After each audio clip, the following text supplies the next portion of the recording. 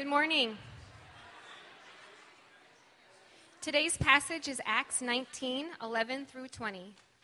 And God was doing extraordinary miracles by the hands of Paul, so that even handkerchiefs or aprons that had touched his skin were carried away to the sick, and their diseases left them, and the evil spirits came out of them. Then some of the itinerant Jewish exorcists undertook to invoke the name of the Lord Jesus over those who had evil spirits, saying, I adjure you by the Jesus whom Paul proclaims. 7 sons of a Jewish high priest named Sceva were doing this. But the evil spirit answered them, Jesus, I know, and Paul I recognize, but who are you? And the man in whom was the evil spirit leaped on them, mastered all of them, and overpowered them, so that they fled out of that house naked and wounded. And this became known to all the residents of Ephesus, both Jews and Greeks. And fear fell upon them all, and the name of the Lord Jesus was extolled. Also, many of those who were now believers came, confessing and divulging their practices. And a number of those who had practiced magic arts brought their books together and burned them in the sight of all. And they counted the value of them and found it came to 50,000 pieces of silver. So the word of the Lord continued to increase and prevail mightily. This is the word of the Lord. You may be seated. Thanks, Molly. Well, Sean said earlier, good morning again. My name is Sean. I'm the lead pastor, teaching pastor here for Redemption Peoria. Had a couple weeks off. I want to say, and we don't have to clap because I don't want them to have a big head, but man, Demeter, Vince, and Charles, they did really well. It's amazing. I told you not to do that, but okay. It's amazing how much, like, when you're there and just being exposed to the church for as long as I can and hear this in grace, there are times when you hear people speak and you go, oh no, right? And all three, I mean, John has preached before, but even for Vince, who that was his first time preaching, and then Charles, you're like, dude, like these are gifted guys. So anyway, big ups to them. Was really jacked about that whole deal. If you don't know, we're in the book of Acts, and as Molly came up and read, we have this text that we got to go through, and this is where I want to start. Today's going to feel a little bit like a theology class, so if you're new, know this. I'm supposed to tell you guys about some things. Redemption Church is one church, 10 different congregations. Want you to get plugged into community, all that kind of stuff. So we've been going through the book of Acts, and I want to kind of stop because the passage that we're going to get to is a little different, and because of that, today's going to feel a little different. And if you are new, it's not always going to feel like this. Usually there's about 3 or 4 times a year where I get up and say, hey, I'm not a guy who really focuses on notes, but I'm going to stick to my notes because of the nature of the topic. And there's a lot of work we got to do to get to the passage that Molly read. Actually, there's 15 verses before that passage, before that part that it makes up our whole passage that we're going to go through and sit in so we can understand what's going on with the sons of Sceva. Now, in saying that, here's what I want to say, okay? Because there's going to be a lot of preface to lead up to this. I want to acknowledge, and I want you to know that I'm acknowledging in this moment as we go into the topic that we're going to be talking about, that I wholeheartedly believe that God can do whatever he wants. And I don't mean that from a sovereign place, though that I believe that's true. That's not what I'm talking about here. I mean, if you remember back in October, I preached a message essentially talking about in Matthew 7 that there's going to be people who stand before Jesus and they're going to say and think they know the Lord Jesus Christ, but they don't. They're actually wolves in sheep's clothing. And I called out Benny Hinn in that moment. And maybe you didn't like that or did like that. Regardless, I kind of brought that to the table. Well, you know, what's crazy about that whole idea is people afterwards had told me they were saved in a Benny Hinn conference, right? Actually, I know a guy that I worked with for a couple years at Trivita. We had dinner, Candace and I had dinner with him. I actually worked with his wife, but met with him and talked with him. And he claims that his eyesight was restored at a Benny Hinn conference. So here I sit, right, not really knowing what to do with that. Not believing that what Benny Hinn and the course that he's going and believing, whether you believe it's right or wrong, that he really is a wolf in sheep's clothing. Yet God is using this ministry to do some crazy things. And I want to just stop before we get into what we're going to talk about and just acknowledge very humbly there are things that God does, and I go, okay, I don't know. Like, you can do whatever you want. I mean, I stand here as a reformed complementarian telling you that I got saved in a charismatic church under the preaching of a woman. And I don't know. I look back and I go, I don't know what to do with that. So I want to start there because there's a lot that we're going to talk about that feels like, God, what are you doing here? Specifically, as you just read in the Sons of Sceva, there's a part where people are bringing aprons, touching the skin of Paul, and then demons are afraid of that apron, right? I mean, that's a bizarre deal. So for us to get into what we want to, I want to read the first 15 verses and then explain a little bit. We're going to do a lot of talking, a lot of things that needs to be said before we get to the Sons of Sceva, but we're going to actually focus in on the early part of chapter 19, where she came up and read the back part of chapter 19. So let's pick it up from there. Verse 24, this is where Charles left us, and he had set us up for, if you guys remember Priscilla and Aquila, Charles had talked about we're going to meet them again, and this is where we meet them again. Here it is. Now a Jew named Apollos, a native to Alexandria, came to Ephesus. Let's stop real quick.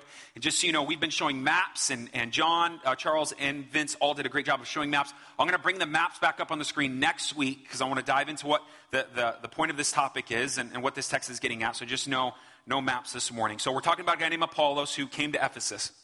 He was an eloquent man, competent in the scriptures. Okay, so this is what we know so far about him. He had been instructed in the way of the Lord, and being fervent in spirit, he spoke and taught accurately the things concerning Jesus. So he only knew of the baptism of John. He began to speak boldly in the synagogue. When Priscilla and Aquila heard him, they took him aside and explained to him the way of God more accurately. Verse 27. And when he had wished to cross to Achaia, the brothers encouraged him and wrote to the disciples to welcome him. When he arrived, he greatly helped those who through the grace had believed.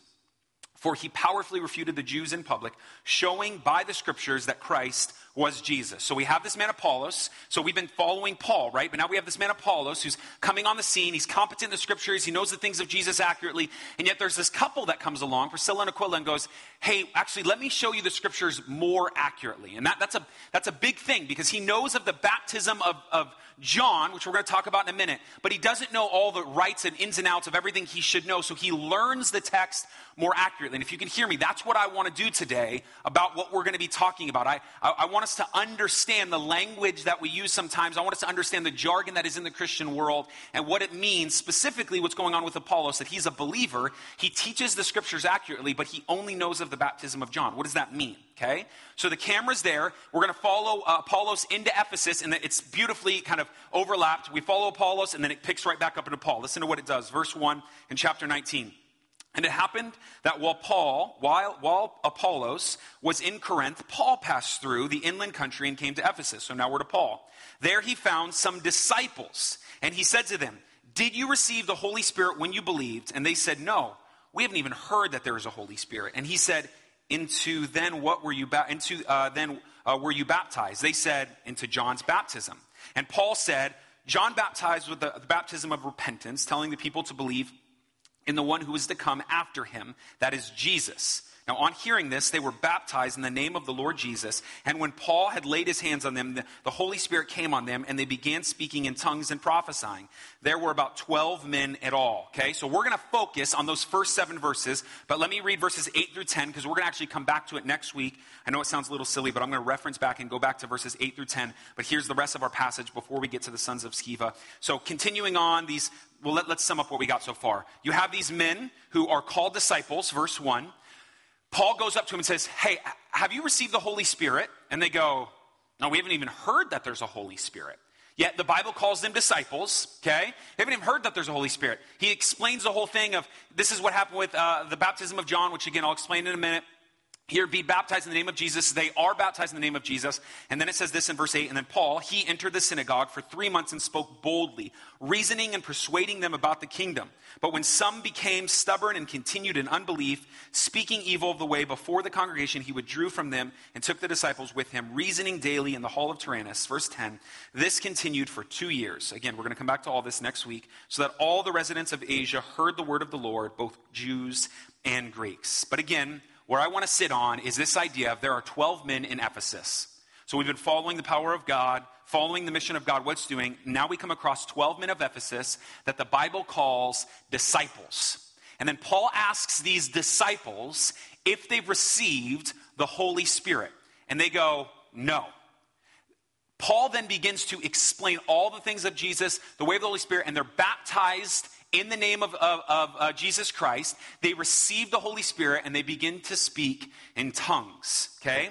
Now, up to this point, what we have found, the reason we're going to sit on that passage is, this is not the first time. We saw this in Acts 2. We saw this in Acts 10 and 11. We continue to see that the Holy Spirit comes upon a group of people. Maybe they speak in tongues. Maybe they preach the word boldly. But they come on and we hear this language of baptism in the Holy Spirit, filled in the Holy Spirit. And I actually want to take today to look back at all those texts and explain what's going on. When we hear language in the church today, what does it mean to be baptized in the Holy Spirit? What does it mean to be filled in the Holy Spirit? What are we talking about, okay? And I want to explain this, and that's why it's going to feel like a theological class, but it's important for us to understand our text. I got to do a ton of legwork. Now, here's what I'm going to say. You might not be familiar at all why this is a big deal. Maybe you're new to church. Maybe you came here, you're not even a Christian, and you have no idea that there are some who come, like myself, from a background that completely split churches over what we're going to talk about. So my goal today is to provide clarity of what it means to be baptized in the Holy Spirit. What does it mean to receive the Holy Spirit? This is a big deal because if we read this text just carte blanche, what we get is the fact that there are some of you, and maybe me, right, who are disciples, but we don't have the Holy Spirit if we read this in a certain way. So what are we supposed to do with that? Yet I come from a tradition that would say that exact idea, and we would push against that. So here's what I'm going to do. We're going to talk about that idea, but I need to start to make sure we're all caught up on why this is a big deal in the history of our church, okay? So about 50 or 60 years ago, there was a debate that arose of something that started 100 years ago. Meaning, in the 60s, there started to be this debate of what happened in the turn of the century from the 1800s to the 1900s. And what had happened was, kind of trailing at the end of the Great Awakening, you began to find this movement of the Spirit, where great denominations were grew out of. But essentially, the moving of the Spirit, they began to read the book of Acts, when you can read it prescriptively or descriptively. They looked at it and goes, this isn't just describing what God's doing, but ultimately, we should live into this in such a way that we can speak in tongues, right? That we can slay people in the Spirit, we could prophesy. And so there's this huge move of the Spirit, and it brings about maybe language that you might not be familiar with, but there's things that are in California, the Azusa Street revivals in LA, that God begins to move in all these crazy ways. So this goes on for 10, 20, 30, 40 years. This is all true story. I'm not making up. This is what happens. The Spirit comes alive in different ways in the early 1900s. But then in about 1950, 1960, guys begin to go, wait a minute. Here's the dissonance that I feel in this. You're telling me that I become a believer, but now I need what is called, essentially becomes to be coined as the second blessing. You receive Jesus Christ, but then you receive the Holy Spirit. And guys are looking at that going, that's not right, because we believe you can't even receive Jesus Christ without the Holy Spirit, meaning that he's the one who regenerates you. He's the one who moves on you first, and because of that, you respond. So there's confusion in this. Now, from this timeline as it continues, these gigantic denominations grow.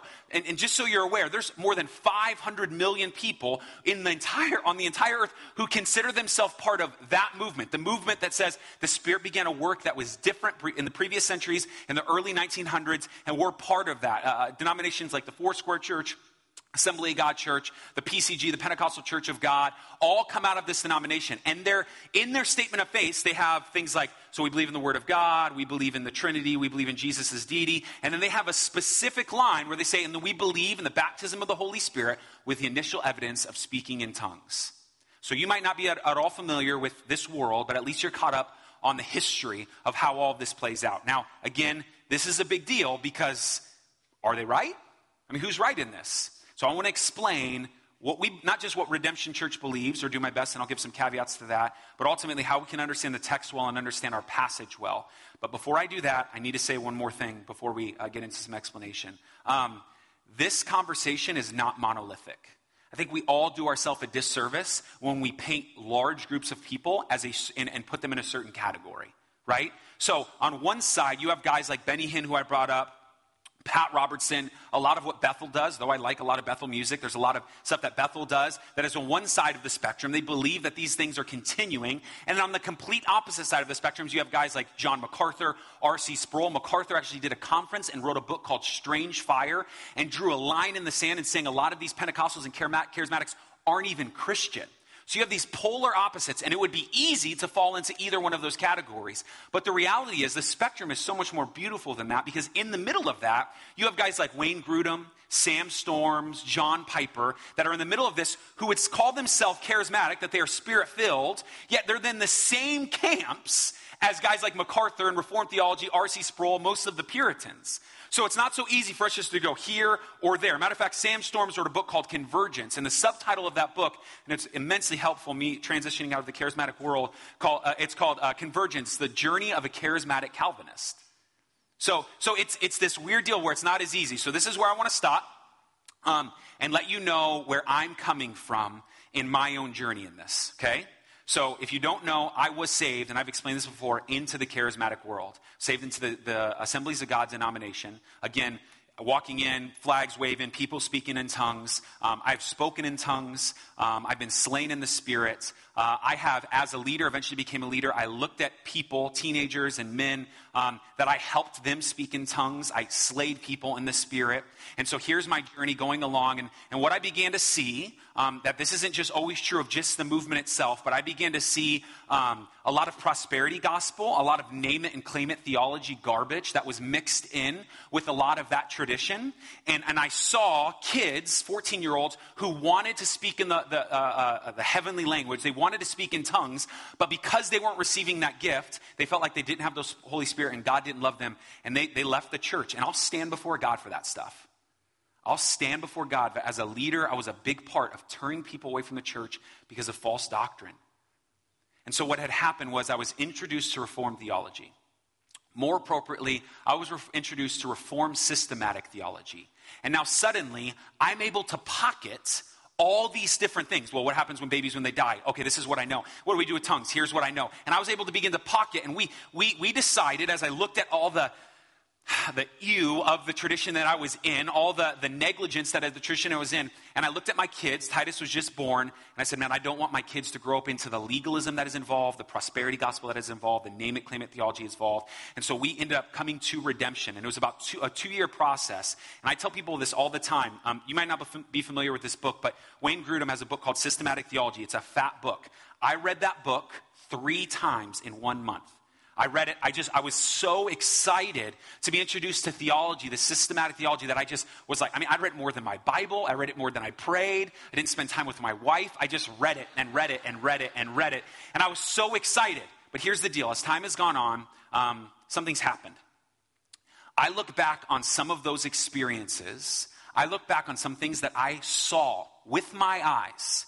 And I go, I don't have a category for that in my systematic theology. I don't know what to do with that.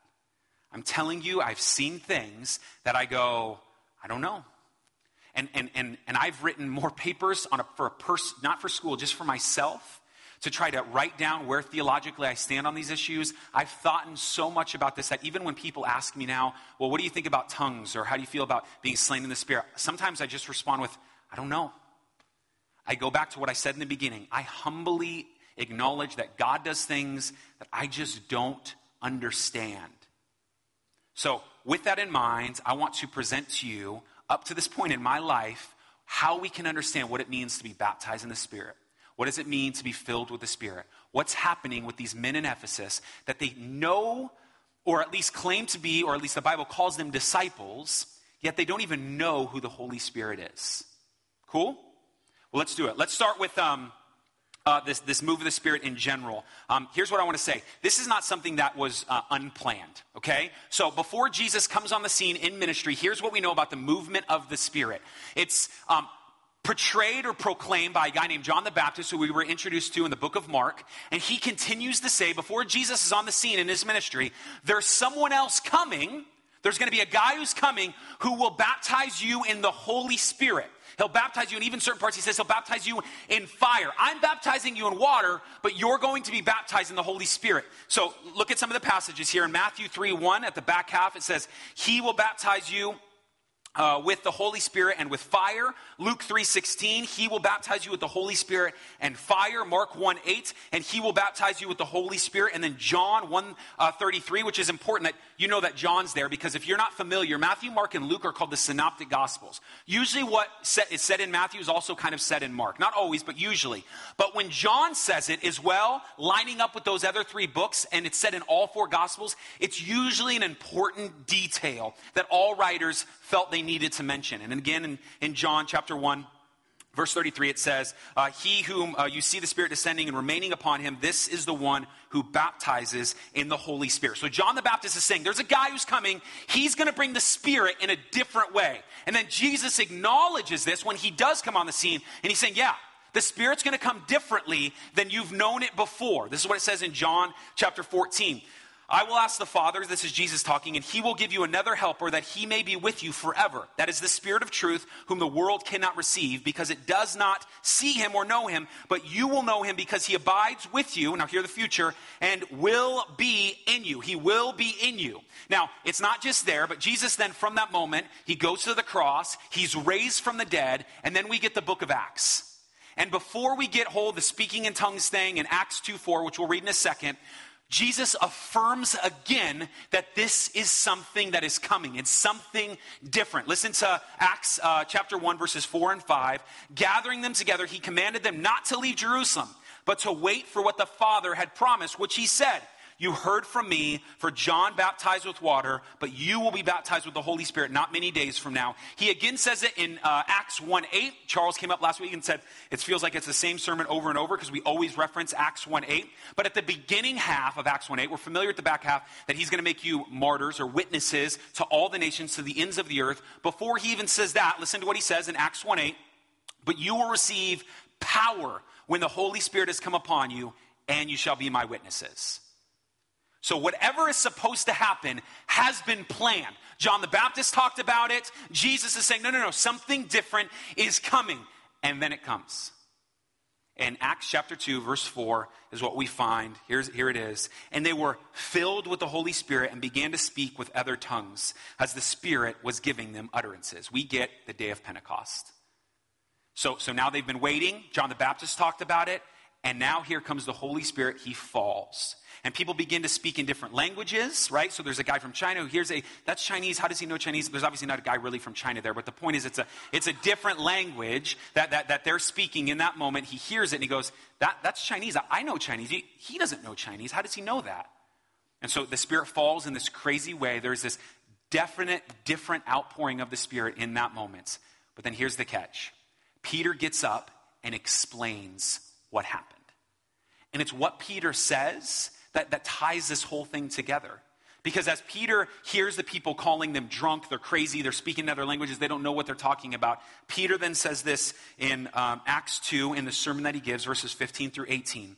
For these people are not drunk as you suppose, since it is only the third hour of the day. But this is what was uttered through the prophet Joel. And in the last days it shall be, God declares that I will pour out my Spirit on all flesh, and your sons and your daughters shall prophesy, and your young men shall see visions, and your old men shall dream dreams. Even on my male servants and female servants in those days I will pour out my Spirit, and they shall prophesy. So Peter goes, man, this was before John the Baptist. The way that the Spirit has now come onto the earth in Acts 2:4 was different than it was with Moses. It was different than it was with Abraham. It was different than it was with David or Adam or Noah. It was different. And Joel told us there's a day when this guy Jesus or this Messiah is going to come. And when he comes, when he arrives on the scene, he's going to bring the Spirit in a different, powerful way. A different, powerful way. And this has been talked about. So can we just acknowledge that this idea of the Holy Spirit coming into our life was not unplanned. It's not a new thing. More appropriately, it's not something that we should be afraid of. So one of the commentators, I think, commented really well in saying this. I don't have this quote, so you'll just have to listen. It says this: the day of Pentecost is much more than an individual event in the lives of Jesus' disciples and those with them. The day of Pentecost was the point of transition between the old covenant work and the ministry of the Holy Spirit and the new covenant work and the ministry of the Holy Spirit. Of course, the Holy Spirit was at work throughout the Old Testament, hovering over the waters in the first day of creation, empowering people for service to God and leadership and prophecy. Hear this last line, but it was a lesser power. So, let me catch us up. Peter, the apostle, before Acts 2:4, was a disciple. He came to know Jesus Christ. He followed Jesus Christ. But he did not receive, at least in the greatness of the power of Pentecost, the Holy Spirit until Acts 2:4. This time period is extremely unique. Now hear me when I say this. We believe that faith only comes from God. So check this out. Can I explain to you how you're saved? It's an easy task. Here's how you're saved. You are dead in your trespasses and sins, but God makes you alive. This is all Ephesians 2. God makes you alive. So here you are. You don't want God. You want nothing to do with God. But God stirs you up. He, what is called theologically, regenerates you. And now suddenly you want different things. You want God. And so you call upon him. So salvation is something that God moves on first. Something God does first. It's the Holy Spirit coming upon you, waking you up. So you have the Holy Spirit. Peter had the Holy Spirit in that sense. The Spirit was moving over the face of the earth in Genesis, in prophecy and all of that. But Peter did not have the greatness of this power. And so here's what I think and I would argue is happening. Let's go back to our text. It's a lot. I told you it's going to feel like a class. In Ephesians 19, what we have are disciples who are operating in that old, lesser power of the Holy Spirit. We have disciples who haven't even heard, which I find odd, they haven't even heard of the Holy Spirit because the Old Testament talks about the Holy Spirit yet to this point. Matter of fact, Wayne Grudem, whenever talking about this topic, you can feel safe in quoting Wayne Grudem, says this: in Acts 19, we encounter a situation of some people who had not really heard the gospel of salvation through Christ. They had been baptized in the baptism of John, the baptism of John the Baptist, according to verse 3. So they were probably people who had heard John the Baptist preach or had talked to others who had heard John the Baptist preach and had been baptized into John's baptism. They certainly had not heard of Christ's death and resurrection, for they had not even heard that there was a Holy Spirit. Therefore, these disciples in Ephesus did not have new covenant understanding or new covenant faith, and they certainly did not have a new covenant empowering of the Holy Spirit. They were disciples only in the sense of followers of John the Baptist who were still waiting for the Messiah.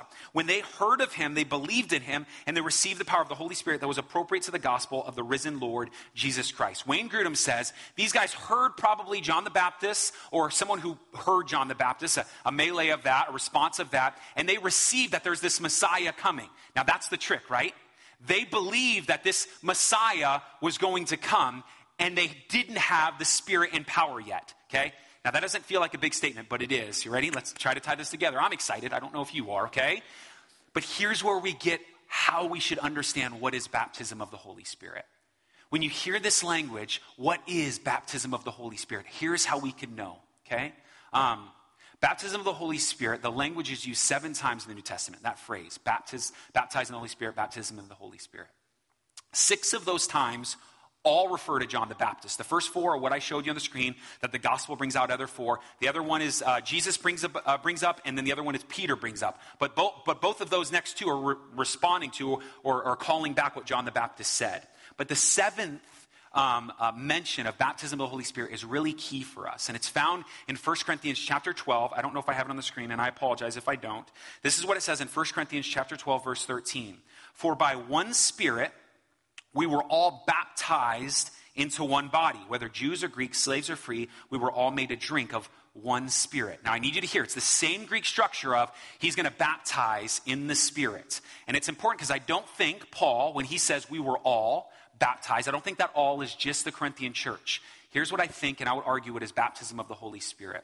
Because of Acts 2:4 and the day of Pentecost, for you to receive Christ in that moment, you are baptized in the Holy Spirit. You receive the Holy Spirit. Okay? That's the only 7 mentions in the New Testament. In that moment, you are baptized in the Holy Spirit. And this is key for us because it's a unique period of time for chapter 19 of Acts. Because the gospel is still growing, this Spirit power is still growing. There are still people who are responding to John, which none of us heard the preaching of John the Baptist. But now we have the Bible who talks about this. And from this moment, Acts 2:4, everyone who hears of the name of Jesus, which they hadn't heard at that point, as Paul explains the name, who Jesus is, you're baptized into the Holy Spirit. So just breathe if you don't agree with that, because I grew up charismatic and I'd about lose my mind right now if I was you, okay? Hear this, again, quoting Wayne Grudem, safe. The question remains then, what is actually happening for millions of people who claim that they have received this baptism of the Holy Spirit and that it has brought much blessing to their lives. Ready?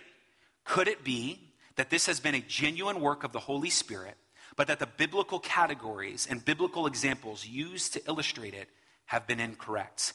Might it be that there are other biblical expressions and biblical teachings that point to this kind of work of the Holy Spirit after conversion and help us understand it more accurately? So the tradition I come from, that I got saved in, would say this: you receive Jesus Christ and there is a second blessing. You are baptized in the Holy Spirit. Matter of fact, just listen to what they say within their doctrines of faith, that every believer is to be baptized in the Holy Spirit and with fire according to the command of our Lord Jesus Christ. This was the normal experience of all Christians, early Christians in the church, when it came to the endowment of power and service, bestowment of gifts and uses. Now hear this. This experience is distinct from the let's start over. This experience is distinct from and subsequent to the experience of the new birth. So they would say that you receive the baptism of the Holy Spirit after you receive Jesus. And what I'm putting in front of you is that's not correct. You are baptized in the name of Jesus, and I think they use this language, and I use this language because, and this is the trick, there is something after you're saved. There is. And I'm okay with calling it a second blessing as long as we're calling it a third blessing and a fourth blessing and a fifth blessing, but I don't think that's what they mean. I'm okay with even using the language of baptism of the Holy Spirit if we pocket it in the right categories. But ultimately, what we would say is, as believers, you've all received the Holy Spirit. We've all been baptized in the Holy Spirit. But this is where it becomes tricky, because the Holy Spirit in the Reformed community is the crazy uncle at the family reunion. Like nobody wants to talk to him. Nobody wants to get involved with conversations because you don't want to be crazy like him. And nobody knows what the Spirit's going to do. He just might make you speak in tongues real quick, and then there you go. I got, Brandon, can you give us a tongue real quick? Vince, why don't you go ahead and interpret that? And then we don't like, this is just, I don't know how to handle this. I start slaying people in the Spirit. We don't know what to do with that. Right? So it's awkward when we push away, but here's what I'm going to say. Though baptism in the Holy Spirit, the language is incorrect, being part of the Pentecostal and charismatic movement, the idea of God continuing to move is not. It is not incorrect. Let me prove it to you. Just in the book of Acts, after the day of Pentecost, I want you to hear something that happens with the disciples. I want you to hear something that happens over and over to the people of God. After they've been baptized, they come to know Jesus Christ. The Holy Spirit has fallen. Okay, so Peter was at the day of Pentecost. Do we all agree on that? Acts 2:4. Peter was at the day of Pentecost, right? But listen to some of these things that happen, okay? In Acts 4:8, then Peter, filled with the Holy Spirit, said to them, rulers and elders of the people. If you remember, John and Peter were put in prison at this point. Now, did Peter have the Holy Spirit up to this point? Yes, he did. Okay? But somehow, in some different way, the Spirit comes in a different power. He is filled with the Holy Spirit and begins to proclaim. Listen to Acts 4:31. And when they had prayed, the place where they had gathered together was shaken, and they were all filled with the Holy Spirit and began to speak of the word of God in boldness. Acts 7:55. This is Stephen right before he's about to be stoned to death. But being full of the Holy Spirit. Now, we already know before this, when he's called to be a deacon, when Stephen's called to be a deacon, he is a man of the Spirit. But somehow in this moment, right before he's about to be stoned to death, all these rocks are about to be pelted at him, he is in a different way than in Pentecost, or in a greater way, he is filled with the Holy Spirit like he wasn't before. But we're not done there. Listen, there's more. Acts 10, 40 through, let's just read 44. While Peter was still speaking these words, the Holy Spirit fell upon all those who were listening to the message. Acts 13:9. But Saul, who is also known as Paul, filled with the Holy Spirit, fixed his gaze on them. So my point in saying this is, yes, at baptism, understand this. It is right for you, when you become a believer, to understand you've been baptized in the Holy Spirit. But hear me, it does not end there. You are to continue to be filled with the Holy Spirit. As a matter of fact, in Ephesians 5:18, it says, do not get drunk on wine, but be filled with the Holy Spirit. What's crazy about that idea of being filled, it's a present imperative, meaning it's a command that is ongoing. You could quite literally translate it, continue to be filled with the Holy Spirit. over and over and over again, you are to be filled with the Holy Spirit. And this idea is not new. It's not something I'm coming up with. And at this moment, I want to add two caveats as I read something. Because I'm going to read something from Sam Storms from that book, Convergence, The Journey of a Charismatic Calvinist. There's two caveats with this. One, I want you to know what I'm talking about in this moment is an open-handed issue within redemption. Okay? We have three open-handed issues if you go onto our website. We have creation, the age of the earth, all that. We have the apocalypse, eschatology, and the way it's all going to end. And then we have the Spirit. Okay? How he operates in gifts and all that is an open-handed issue for us, and you can talk about all that from, however you want. But here's the second thing. After this service, normally I would go to the lobby and I'd stand by the Connect desk. I'll come up after service and I'll stand right up here, sit right here. And if you have any questions about what's being talked about, I want you to come up and ask. And maybe I can't answer in the moment. Or maybe you have further questions on how I describe some of this. Shoot me an email. Shoot one of the elders an email. And we would love to talk with you more about understanding some of all this. But here's where I want you to grab. Listen to Sam Storms as he says this. What time is it? Okay, keep going. This is what it says. He describes something called the third wave. Okay, now this may be goofy to you, but it's called the third wave because it's a different way of understanding. That's not just the MacArthur method, or it's not just the Benny Hinn method, but there's this third wave that we can understand. The third wave is a term used to identify evangelicals who not only believe in, but consistently practice and minister in the full range of the Spirit's gifts. According to this view, Spirit baptism describes what happens when one becomes a Christian. Therefore, all Christians, by definition, have been baptized in the Holy Spirit. You ready? However, there is also multiple subsequent experiences of the Spirit's activity. After conversion, the Spirit may yet come with varying degrees of intensity, wherein the Christian is overwhelmed, empowered, anointed, and in some sense endowed.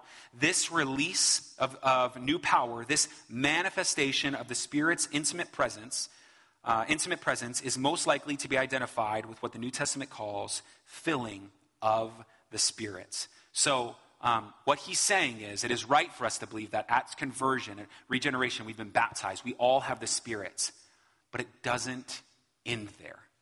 So I've tried to think of a million different ways to explain this, and I went and played basketball, if that's what you call it, on Thursday with John Demeter, and we went and played, and I asked him this question, dude, what do you think about the baptism of the Holy Spirit, knowing we were going to talk about this? And he had given me an example that they use within Campus Crusade for Christ. So you probably have heard this example. I've never heard it before. He thinks it's lame because it's been talked about over and over. I thought it was a good example. I wasn't going to use it, but I actually want to add to it, okay? So here's the example that has been used. So I apologize if you've heard this before. Imagine there are 3 glasses of milk, right? You have this first glass of milk that's just milk. You have a second glass of milk that you take chocolate syrup in and you just pour it in, okay? And as the syrup enters the cup, it just falls to the bottom and sits at the bottom.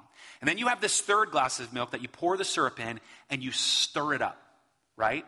And the idea of this analogy is that those who are not believers, those who don't consider themselves Christian, are the milk. They don't have the Holy Spirit. But upon regeneration, those who call themselves Christian receive chocolate syrup, right? Receive the Holy Spirit, okay? But it doesn't end there because there is a stirring. There is a continual being filled of the Spirit. Now, here's what I would add. If we're not careful, we can forget that there actually would be a 4th cup of milk that is continually being stirred. Because I think in the moment, if you can look back on your salvation, you go, holy cow, God is so good, and the Holy Spirit is stirred within you, and maybe you're witnessing, and you're doing all these things, but if we don't continue to rely on what the Spirit is doing and who the Spirit is, being filled with the Holy Spirit, that chocolate is going to settle again. And so we are continually over and over and over being filled with the Holy Spirit. And if I can just stop real quickly and say, I think this is where we miss it. I think this is where our fear leads to. I think ultimately, within the Reformed community, I think there are moments where we don't want to acknowledge, hear me, the Spirit is here. I'm not trying to be weird if you're not a believer. He's here right now. Like in the quiet, He's here right now. He's right next to me. It's not for emotionalism, but He's here now. Like right now, if you're quiet, He's talking to you. He's right next to you. He's encouraging you. He's convicting you. He's bringing you along. He's reminding you of the things that Jesus said. If you would just listen, he's with you right now. He knows that you feel that angst within your heart. He knows you feel the brokenness of all that's going on in your life, and he's with you right now. I don't mean in an ethereal sense. I mean quite literally, the Spirit is right next to you. The Spirit is within you. He's moving right now. And that's not something to be afraid of. That's not something we should step back from. But to understand that we can receive the Holy Spirit at the baptism of Jesus Christ, or receiving Jesus Christ, that there is an ongoing filling of the Spirit, is something that we cannot run away from biblically. Jesus being filled with the Holy Spirit, dude flips over tables. So for us to acknowledge that this is an ongoing work is super, super important. Now, I don't think it's coincidence that it's from that understanding that we have these disciples who hadn't even heard of the Holy Spirit. They are then, essentially, I would argue, baptized in the Holy Spirit as they're filled with the Holy Spirit, come to know Jesus Christ as disciples at the point following John. And then we have this moment as we talk about the Spirit being filled. I don't think it's coincidence. I think it's in God's sovereignty that we come to the passage that Molly read. We come to the sons of Sceva. Here's what I mean. If you haven't already, you're not already there, let's do it. Let's get to that passage. It took us a long time to get back to where we started. But verse 11, it says this: "And God was doing extraordinary miracles by the hands of Paul, so that even handkerchiefs and aprons that had touched his skin were carried away to the sick, and and their diseases left them, and evil spirits came out of them. Then some of the itinerant Jewish exorcists undertook to invoke the name of the Lord Jesus over those who had evil spirits, saying," before we get to their saying, let's just acknowledge what's happening. So Paul, the camera's still on Paul now in this moment, God is using him in such crazy ways. If you remember Peter, when Peter's shadow just touched people, Paul's being used by God in such crazy ways that women are taking off their aprons, touching the skin of Paul, and then like kind of using it as a combatant where any demons are. Here we got this touched Paul. I mean, this is bonkers weird. This is just a weird moment that here he is. And so Paul is taking like this handkerchief, blows his nose, gives it to somebody, says, yeah, go cast out demons with that. He has all these aprons, and if you give your love offering for $77, he'll send you one of those aprons. And no, he doesn't do that. No, so the idea though is God is moving in such a way, in a very unique way, that the spirits are truly afraid of Paul because of the God within him. And then there are these itinerant, I love this, the itinerant Jewish exorcists. So if you're from that tradition, it's not that odd for the charismatic figure who casts out demons to come to your church. It was probably quarterly from the church I came from. Some revival guy's going to come in and he's going to slay in the spirit and cast out demons. But these are Jewish itinerant exorcists. So they come in, they know what's going on all with Paul, and they say, dude, let's get it in right now. And this is what they say. They go to cast out some demons. There's the 7 sons of Sceva, as we'll find out. He says this: I adjure you by the Jesus whom Paul proclaims. So the one that Paul's talking about, that's who I'm talking about. I'm with him. The 7 sons of a Jewish high priest named Sceva were doing this. Verse 15. But the evil spirit answered them, Jesus I know, and Paul I recognize, but who are you? And because they're demons, they probably cussed in that moment. They're like, I know Jesus, I know Paul, but who the blank are you, right? They're demons. They definitely cussed. Okay? So hear this. Jesus, who are you? Verse 16, and the man in whom was the evil spirit leaped on them, mastered all of them, and overpowered them, so that they fled out of the house naked and wounded. So the 7 sons of Sceva come in and say, yeah, we'll take care of that. They walk into a house fully clothed, in the right mind. They leave naked and bruised. They lose, okay? They lost that battle. Now, from this moment, there's this crazy revival that takes place. Hear what happens, okay? And this became known to all the residents of Ephesus, both Jews and Greeks, and fear fell upon them all, and the name of the Lord Jesus was extolled. Verse 18, also many of those who are now believers came, confessing and divulging their practices. And a number of those who had practiced magic arts brought their books together and burned them in the sight of all. And they counted the value of them, all that was found, 50,000 pieces of silver, which is about $6 million. So the word of the Lord continued to increase and prevail mightily. So here's what happens. They see that fake don't play with the demons. They see, so I've shared with you, I love building, but one thing I'm super afraid of is electricity. I don't mess around with electricity. Let's bring in the professionals for that stuff. Because I've seen dudes who think they can just kind of nonchalant mess with electricity and just be popped, right? Real bad. And I'm not even trying to get into that world. So I'm like walking around outlets like this, okay? Because I don't want to be electrocuted. But what I saw in those people getting popped created a healthy fear of electricity within me. So these people go, we just saw those seven sons of Sceva walk in there.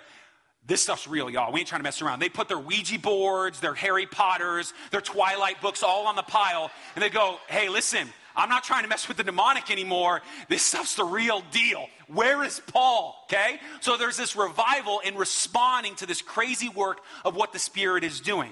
But what I want to acknowledge in this text is you have men who are trying to operate in the ways of God without really knowing him. That we want to, when we've received the baptism of the Holy Spirit, we proclaim to be Christians, but we don't really walk in that. And this is what took 3 weeks for me to get my mind around. This is what was so hard for my heart to really get at, to ask the question, do I want it? I mean, do I legitimately want to rely on the Holy Spirit? Do I get caught up in the things of this world so much that I think I have all of the answers? Do I really want that power? Do I really? Do I really? Let me read something to you from A.W. Tozer that I think is helpful. He says this, again, I don't think I have it because I sent it too late. We may as well face it, the whole level of spirituality among us is low. We have measured ourselves by ourselves until the incentive to seek higher plateaus in the things of the Spirit are all but gone. We have limited the world, what's my issue? We have imitated the world, sought popular favor, manufactured delights to substitute for the joy of the Lord, and produced a cheap and synthetic power to substitute for the power of the Holy Spirit. Tozer's point is saying this, is let's acknowledge something in the room. We ain't relying on the Spirit. At least for the most part, let me speak for myself. There is not a continual, according to Ephesians, stirring of that milk. There's not a continual. There are moments where I think I've got it. I'm not going to work. I'm not going to meetings praying that I would be filled with the Holy Spirit. Because this is what's crazy. Hear me when I say this. You, as a Christian, have the power to cast out a demon. You ain't got to call in a professional. There ain't got to be itinerant Jewish exorcists who come in. You have the Spirit of God. Now, I would be amiss to not walk us through, at least to finish. And again, I said this was going to be a class, so I apologize if it didn't all make sense, because it still don't make sense to me, so I hope it helped you. How do we do this? I think this is always the hard part. We use these cliches within the church to go, you need to be filled with the Holy Spirit. You need to walk in the Spirit. Okay, what does that mean? What do I do? And I would give you two things. One, according to Romans 8 and Colossians 2, there is a tangible way of seeking the things above, setting our mind on things above, to acknowledge that the Spirit is at work, to put our mind in the places that the Spirit is doing certain things, in the same way that Ephesians 5:18 compares the Spirit to wine. Meaning, as he tells you to be filled with the Spirit, before that he says, don't get drunk on wine. Don't be intoxicated on wine. Now, obviously the Spirit is a live, real person and not wine. But the analogy is beautiful. Because think about it. Listen, think about your old days when you were drunk. Hopefully it's your old days, and that's not what you do anymore. But when you took that sip of alcohol, nobody took that beer, took a swig right away, first beer, and goes, I am hammered. Okay? Unless you were weak. Okay? But nobody took that first drink and was totally plastered. No, here's what you're doing. When you take that alcohol, you're drinking it. You are actively partaking in that alcohol with the hopes that the alcohol will do what it's supposed to do. You don't have any control of the alcohol doing what it's supposed to do, but you have the job of drinking the alcohol. And then the alcohol will do its work. It will inebriate you. It will begin to intoxicate you, and then that's the way. And what Paul is saying is he's correlating the same idea. You don't have any power of the Spirit. He does what he wants. But there are things, there are ways that you can drink of the Spirit. And that is intentionally setting your mind on things above. that is continually going after, intentionally going, God, there's times when I read my word that I don't fully understand it. I'm praying that you move. And that's the second thing, is that I'm praying that you would move is a huge deal. Pray for it. Pray for it. Pray that God would move on you. Now, here's what I leave you with. I think there are 4, according to the New Testament, ways that you can see if you're filled with the Holy Spirit, right? So let's make this real systematic, Sean, after you talked about not systematizing all this. But I think there are 4 ways that you can very practically see the Holy Spirit moving in the New Testament, okay? So here's the first way. I would say the first thing that we can recognize is when you are filled with the Holy Spirit in a moment, you are filled with this crazy adoration of praise. And this is where the charismatic tradition gets caught up in speaking in tongues, because they always correlate, well, you're baptized in the Spirit, you're filled with the Spirit, and you speak in tongues. That's not always the case. If you look very closely at those texts, they're extolling and worshiping God. Sometimes it's with tongues, but they're extolling and worshiping God. Always, when the Spirit is moving in that way, it's not always tongues, but it is always this crazy moment of, God's nuts. And this is where personal experience I got to put in front of you. There have been moments where I've been driving in my car, and then I'm just thinking, dude, God, you're crazy. Like this crazy moment of, I don't know, like, God, look at that. Like, you're doing some awesome things. This is amazing. And maybe only if you're a believer you can understand what I mean by that, but there's a crazy influx of praise and worship to God. The second thing is, I think you're going to be crazy, wild, bold in your witness. We find this over and over in Acts, right? So there's a moment where you are filled with the Holy Spirit and you begin to proclaim. I was talking to Jude last night, and we were talking about this idea. And Jude says there's a couple new guys who came to work at his job. And he says he starts talking to some of them about God. And one of the guys goes, yeah, I don't know if I have time to think about all that God stuff. And Jude says, I don't know why I said this, because this isn't like Jude at all. He just looks at him and goes, well, maybe on your deathbed you'll have time. Okay? And then he's like, Phil, you want to talk about Jesus? Okay? Anybody else? No, I didn't think so. Let's get back to work. Okay? That's what he said. I didn't say it. That's the way he tells the story. Okay? But the true story is there's a moment where you go, I don't know why I'm saying this, but this work of the Spirit fills me, and I just got to tell you this. The third way is obedience. You are filled with the Holy Spirit, and we see this over and over again, that people are filled with the Holy Spirit. There is this recognition, according to Romans 6, that you are not a slave to sin. Hear me. This is what makes us different than Mormons, Jehovah's Witnesses, Muslims. This is what makes us different, that the Spirit of God lives within you in such a way that you can beat that porn addiction. You can. By the power of the Spirit, it can break the chains of sin in your life. That you don't have to continue to live into the greed of this world. The Spirit can break that. Now, that language of breaking all that may seem super charismatic, but hear me, you are not a slave to sin anymore. When the Spirit of God comes, those things happen. And the last way is, yes, gifts. And there's, again, no way around it. Romans 12, 1 Corinthians 12, Ephesians 4, 1 Peter 4, we see that when the Spirit comes along, that in some way there is a gift. God moves into you such a way, and this is where I want to say, this is an open-handed issue at Redemption, that maybe you're asking, well, do you still believe in speaking in tongues? Good Lord, I don't know anymore, okay? I don't know how to categorize the experience back then. I have a lot of opinions, and again, I'll be up front, and I'd be more than willing to share those opinions, but at the end of the day, it is clear that God moves in a way that suddenly, the gift of hospitality, you're working it out, and you're like just getting it in, right? And I would argue what prophecy is not what we think it is, but the gift of prophecy would be alive and well, right? So in that sense, I would be a continuationist, right? This is an open-handed issue with Redemption.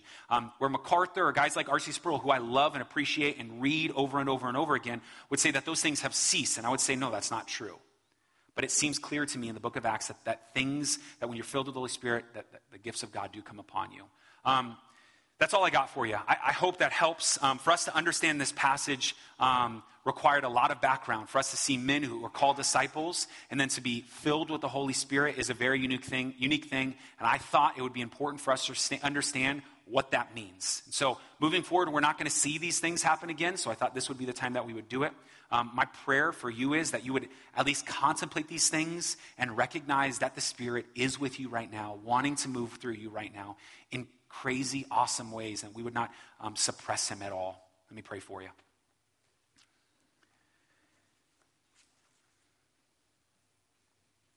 Father, thank you so much for who you are. Thank you for your goodness and your grace towards us. We acknowledge that there are things that you do that we just don't fully understand. I mean, geez, Isaiah 45:7, that you bring light and darkness, good and evil. What does that mean? How do we wrap our mind around that there are moments that you allow calamity to come into our life? Like if you're good and you're like, it's difficult. And the Spirit is one of those things that it's hard for us to understand how, Holy Spirit, you work. Our prayer would be that the theology that was put in front of us today, according to biblical text, would be accurate. And if it is not correct, that we would be convicted and we would set the course in the right direction. But more than anything, we would not walk away from here something that I believe personally, God, that we are to continually be filled with the Holy Spirit, that we would continue to acknowledge that as we go to work tomorrow, we would pray, Holy Spirit, come upon us. That as we raise our children, Holy Spirit, come upon us. Jesus, thank you. Thank you for giving this gift, that as you left this gift with us, that we have this power in front of us, the ability through the death and resurrection, the Holy Spirit power to conquer sin. It's awesome. We love you. We thank you. We praise you. In Jesus' name, amen.